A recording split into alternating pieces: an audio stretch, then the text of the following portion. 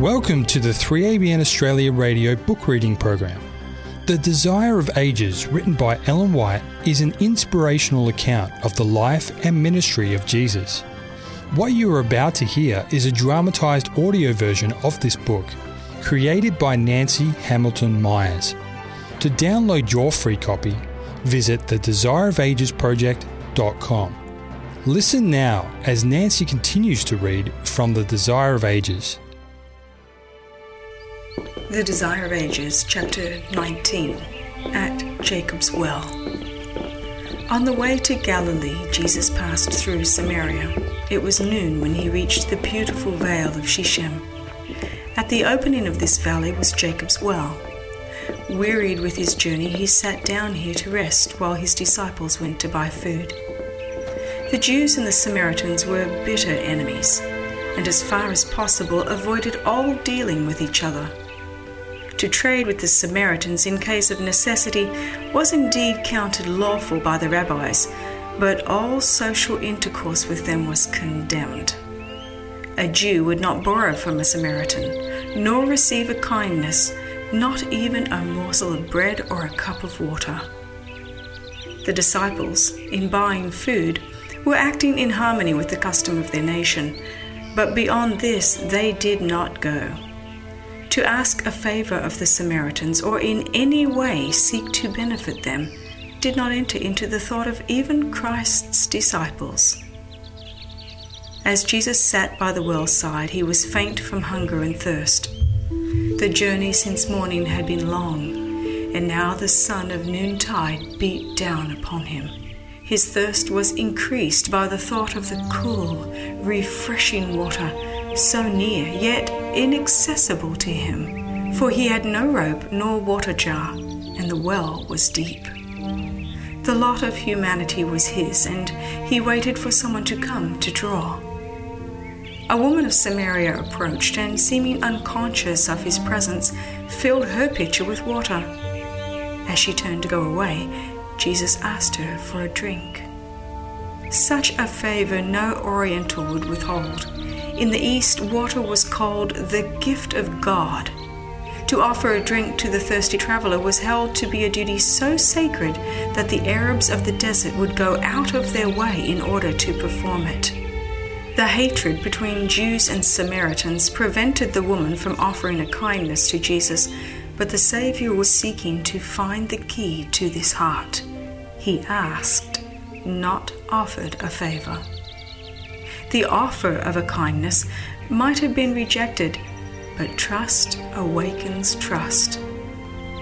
The King of Heaven came to this outcast soul, asking a service at her hands. He who made the ocean, who controls the waters of the great deep, who opened the springs and channels of the earth, rested from his weariness at Jacob's well, and was dependent upon a stranger's kindness for even the gift of a drink of water. The woman saw that Jesus was a Jew. In her surprise, she forgot to grant his request, but tried to learn the reason for it. "How is it," she said, "that thou, being a Jew, asketh drink of me, which am a woman of Samaria?"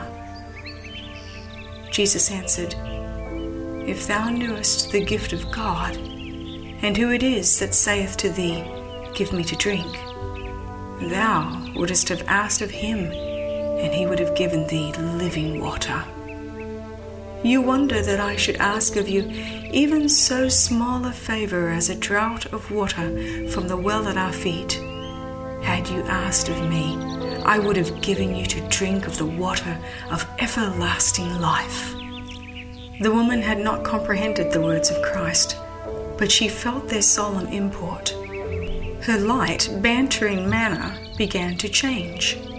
Supposing that Jesus spoke of the well before them, she said, "Sir, thou hast nothing to draw with, and the well is deep.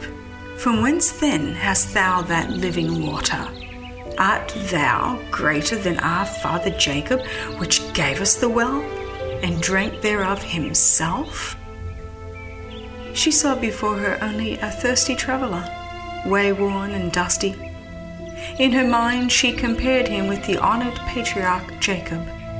She cherished the feeling, which is so natural, that no other well could be equal to that provided by the fathers. She was looking backward to the fathers, forward to the Messiah's coming, while the hope of the fathers, the Messiah himself, was beside her, and she knew him not. How many thirsting souls are today close by the living water, yet looking far away for the wellsprings of life. Say not in thine heart, who shall ascend unto heaven? That is to bring Christ down from above. Or, who shall descend into the deep? That is to bring up Christ again from the dead. The word is nigh thee, even in thy mouth and in thy heart. If thou shalt confess with thy mouth the Lord Jesus, and shalt believe in thine heart that God hath raised him from the dead, thou shalt be saved.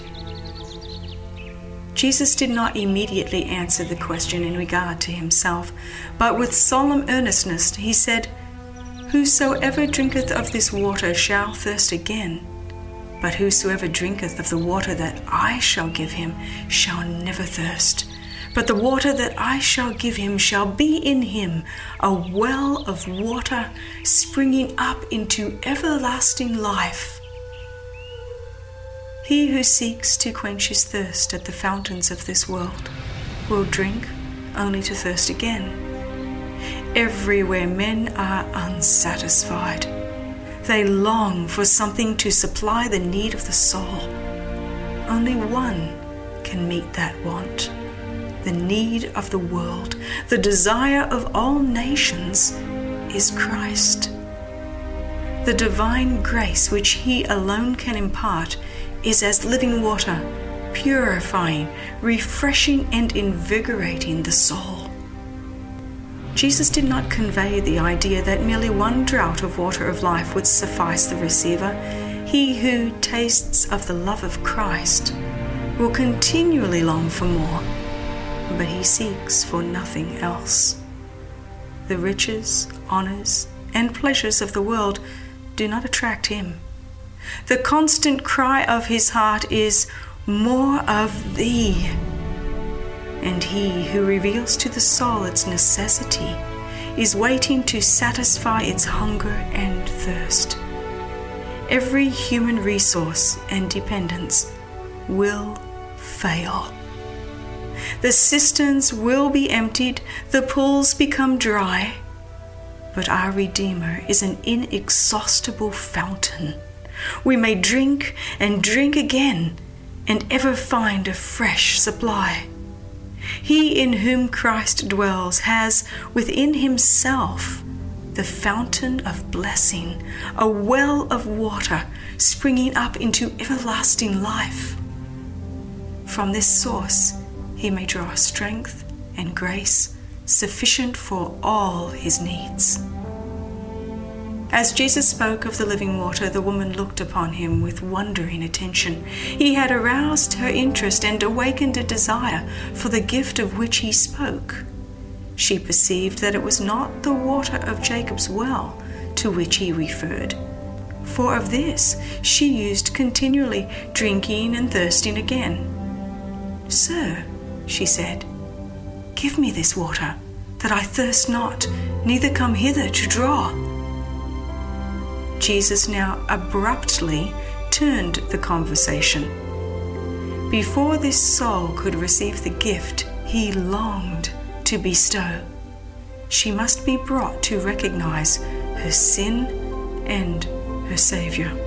He said unto her, Go, call thy husband and come hither. She answered, I have no husband. Thus she hoped to prevent all questioning in that direction. But the Savior continued, Thou hast well said, I have no husband.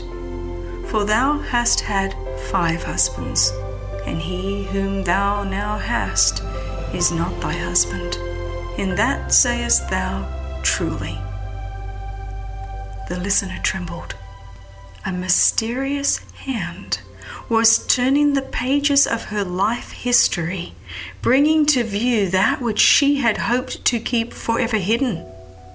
Who was he that could read the secrets of her life? There came to her thoughts of eternity, of the future judgment, when all that is now hidden shall be revealed. In its light, conscience was awakened. She could deny nothing, but she tried to evade all mention of a subject so unwelcome. With deep reverence, she said, "Sir, I perceive that thou art a prophet." Then, hoping to silence conviction, she turned to points of religious controversy. If this was a prophet, surely he could give her instruction concerning these matters that had been so long disputed. Patiently, Jesus permitted her to lead the conversation whither she would. Meanwhile, he watched for the opportunity of again bringing the truth home to her heart. "Our fathers worshipped in this mountain," she said, "and ye say that in Jerusalem is the place where men ought to worship." Just in sight was Mount Gerizim. Its temple was demolished and only the altar remained. The place of worship had been a subject of contention between the Jews and the Samaritans. Some of the ancestors of the latter people had once belonged to Israel, but because of their sins, the Lord suffered them to be overcome by an idolatrous nation. For many generations they were intermingled with idolaters, whose religion gradually contaminated their own. It is true, they held that their idols were only to remind them of the living God, the ruler of the universe. Nevertheless, the people were led to reverence their graven images. When the temple at Jerusalem was rebuilt in the days of Ezra, the Samaritans wished to join the Jews in its erection. This privilege was refused them, and a bitter animosity sprang up between the two peoples. The Samaritans built a rival temple on Mount Gerizim. Here they worshipped in accordance with the Mosaic ritual, though they did not wholly renounce idolatry. But disasters attended them. Their temple was destroyed by their enemies, and they seemed to be under a curse. Yet they still clung to their traditions and their forms of worship. They would not acknowledge the temple at Jerusalem as the house of God, nor admit that the religion of the Jews was superior to their own. In answer to the woman, Jesus said, "Believe me, the hour cometh when ye shall neither in this mountain nor yet at Jerusalem worship the Father.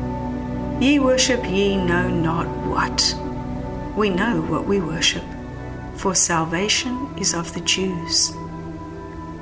Jesus had shown that he was free from the Jewish prejudice against the Samaritans. Now he sought to break down the prejudice of this Samaritan against the Jews. While referring to the fact that the faith of the Samaritans was corrupted with idolatry, he declared that the great truths of redemption had been committed to the Jews, and that from among them the Messiah was to appear. In the sacred writings, they had a clear presentation of the character of God and the principles of his government. Jesus classed himself with the Jews as those to whom God had given a knowledge of himself. He desired to lift the thoughts of his hearer above matters of form and ceremony and questions of controversy. "The hour cometh," he said, "and now is, when the true worshippers shall worship the Father in spirit and in truth. For the Father seeketh such to worship him. God is a spirit, and they that worship him must worship him in spirit and in truth." Here is declared the same truth that Jesus had revealed to Nicodemus when he said, "Except a man be born from above, he cannot see the kingdom of God." Not by seeking a holy mountain or a sacred temple are men brought into communion with heaven. Religion is not to be confined to external forms and ceremonies. The religion that comes from God is the only religion that will lead to God. In order to serve him aright, we must be born of the divine Spirit. This will purify the heart and renew the mind, giving us a new capacity for knowing and loving God. It will give us a willing obedience to all His requirements. This is true worship. It is the fruit of the working of the Holy Spirit. By the Spirit, every sincere prayer is indited, and such prayer is acceptable to God. Wherever a soul reaches out after God, there the Spirit's working is manifest, and God will reveal Himself to that soul. For such worshippers, He is seeking. He waits to receive them and to make them His sons and daughters. As the woman talked with Jesus, she was impressed with His words. Never had she heard such sentiments from the priests or her own people or from the Jews. As the past of her life had been spread out before her, she had been made sensible of her great want. She realized her soul thirst, which the waters of the well of Sychar could never satisfy. Nothing that had hitherto come in contact with her had so awakened her to a higher need. Jesus had convinced her that He read the secrets of her life, yet she felt that He was her friend, pitying and loving her, while the very purity of His presence condemned her sin. He had spoken no word of denunciation, but had told her of His grace that could renew the soul. She began to have some conviction of His character. The question arose in her mind, might not this be the long-looked-for Messiah? She said to Him, I know that Messiah cometh, which is called Christ. When He is come, He will tell us all things. Jesus answered, I that speak unto thee am He. As the woman heard these words, faith sprang up in her heart. She accepted the wonderful announcement from the lips of the divine teacher. This woman was in an appreciative state of mind. She was ready to receive the noblest revelation, for she was interested in the Scriptures, and the Holy Spirit had been preparing her mind to receive more light. She had studied the Old Testament promise, the Lord thy God will raise up unto thee a prophet from the midst of thee of thy brethren like unto me. Unto him ye shall hearken.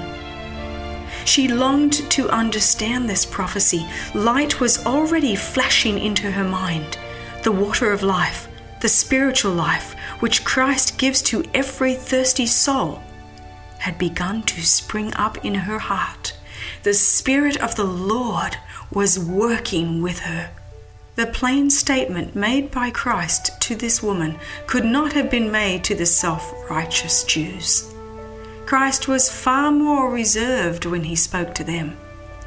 That which had been withheld from the Jews, and which the disciples were afterward enjoined to keep secret, was revealed to her.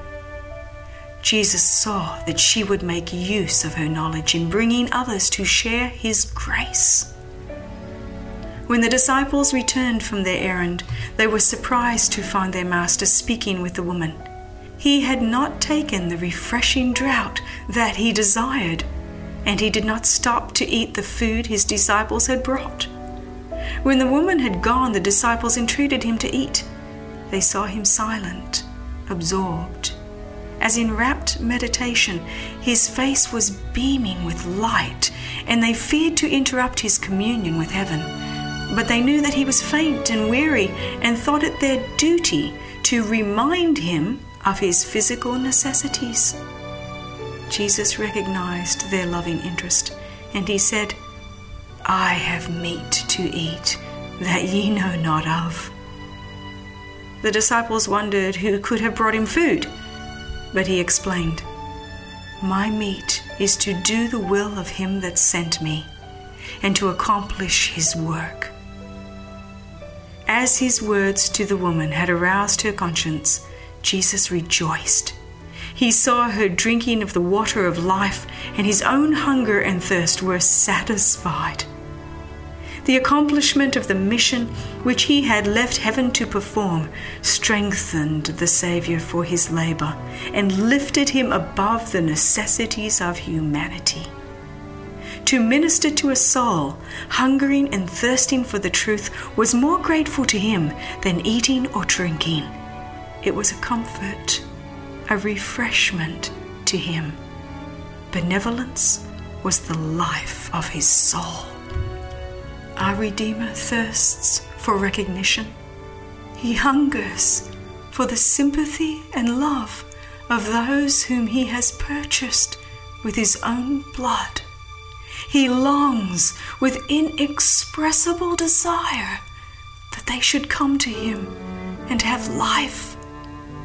As the mother watches for the smile of recognition from her child, which tells of the dawning of intelligence, so does Christ watch for the expression of grateful love, which shows that spiritual life is begun in the soul.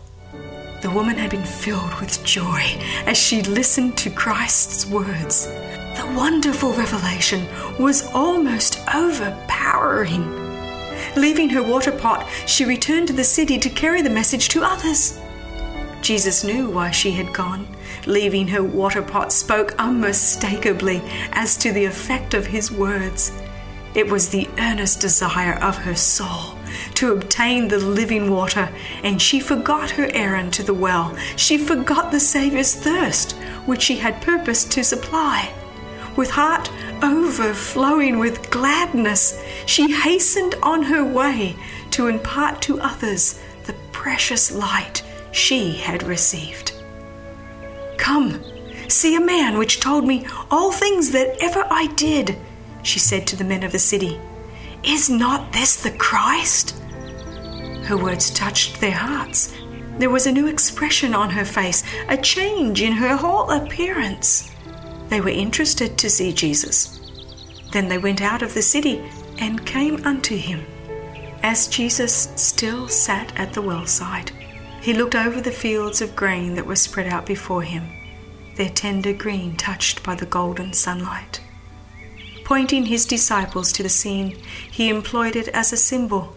"Say not ye, there are yet 4 months, and then cometh harvest? Behold, I say unto you, lift up your eyes and look on the fields, for they are white already to harvest." And as he spoke, he looked on the groups that were coming to the well. It was 4 months to the time of harvesting the grain, but here was a harvest ready for the reaper. "He that reapeth," he said, "receiveth wages and gathereth fruit unto life eternal, that both he that soweth and he that reapeth may rejoice together. And herein is that saying true, one soweth and another reapeth." Here Christ points out the sacred service owed to God by those who receive the gospel. They are to be his living agencies. He requires their individual service. And whether we sow or reap, we are working for God. One scatters the seed, another gathers in the harvest, and both the sower and the reaper receive wages. They rejoice together in the reward of their labor. Jesus said to the disciples, "I sent you to reap that wherein ye bestowed no labor, other men labored, and ye are entered into their labors." The Savior was here looking forward to the great ingathering on the day of Pentecost. The disciples were not to regard this as the result of their own efforts. They were entering into other men's labors.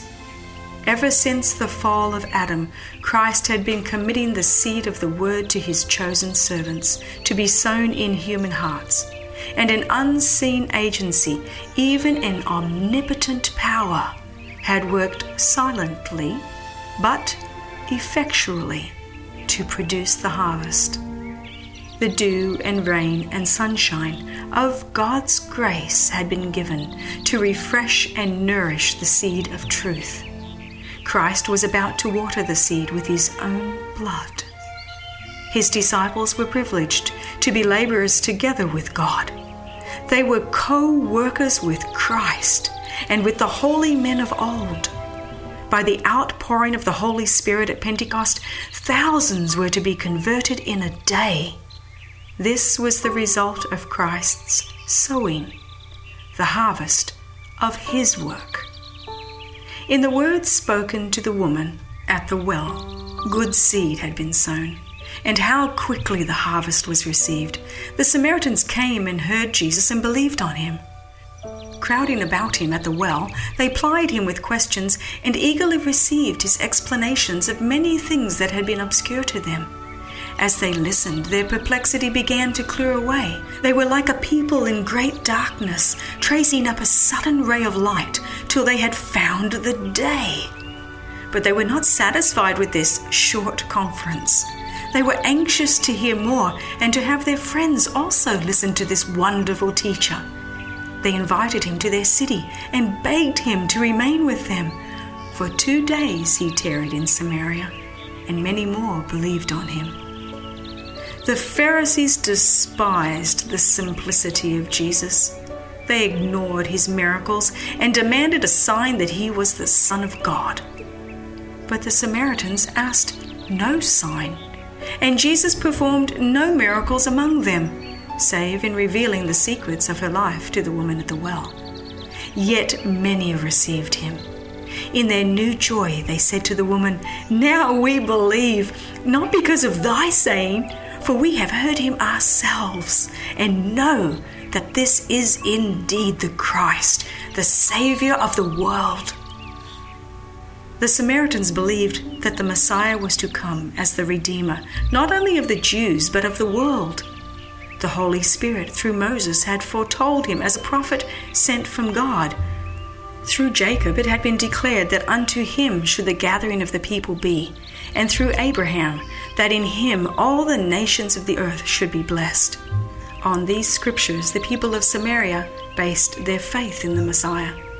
The fact that the Jews had misinterpreted the latter prophets, attributing to the first advent the glory of Christ's second coming, had led the Samaritans to discard all the sacred writings except those given through Moses.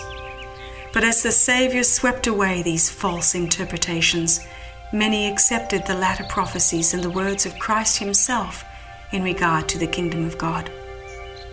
Jesus had begun to break down the partition wall between Jew and Gentile and to preach salvation to the world.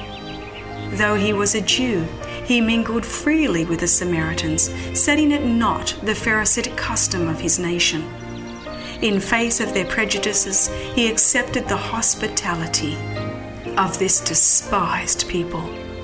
He slept under their roofs, ate with them at their tables, partaking of the food prepared and served by their hands, taught in their streets, and treated them with the utmost kindness and courtesy.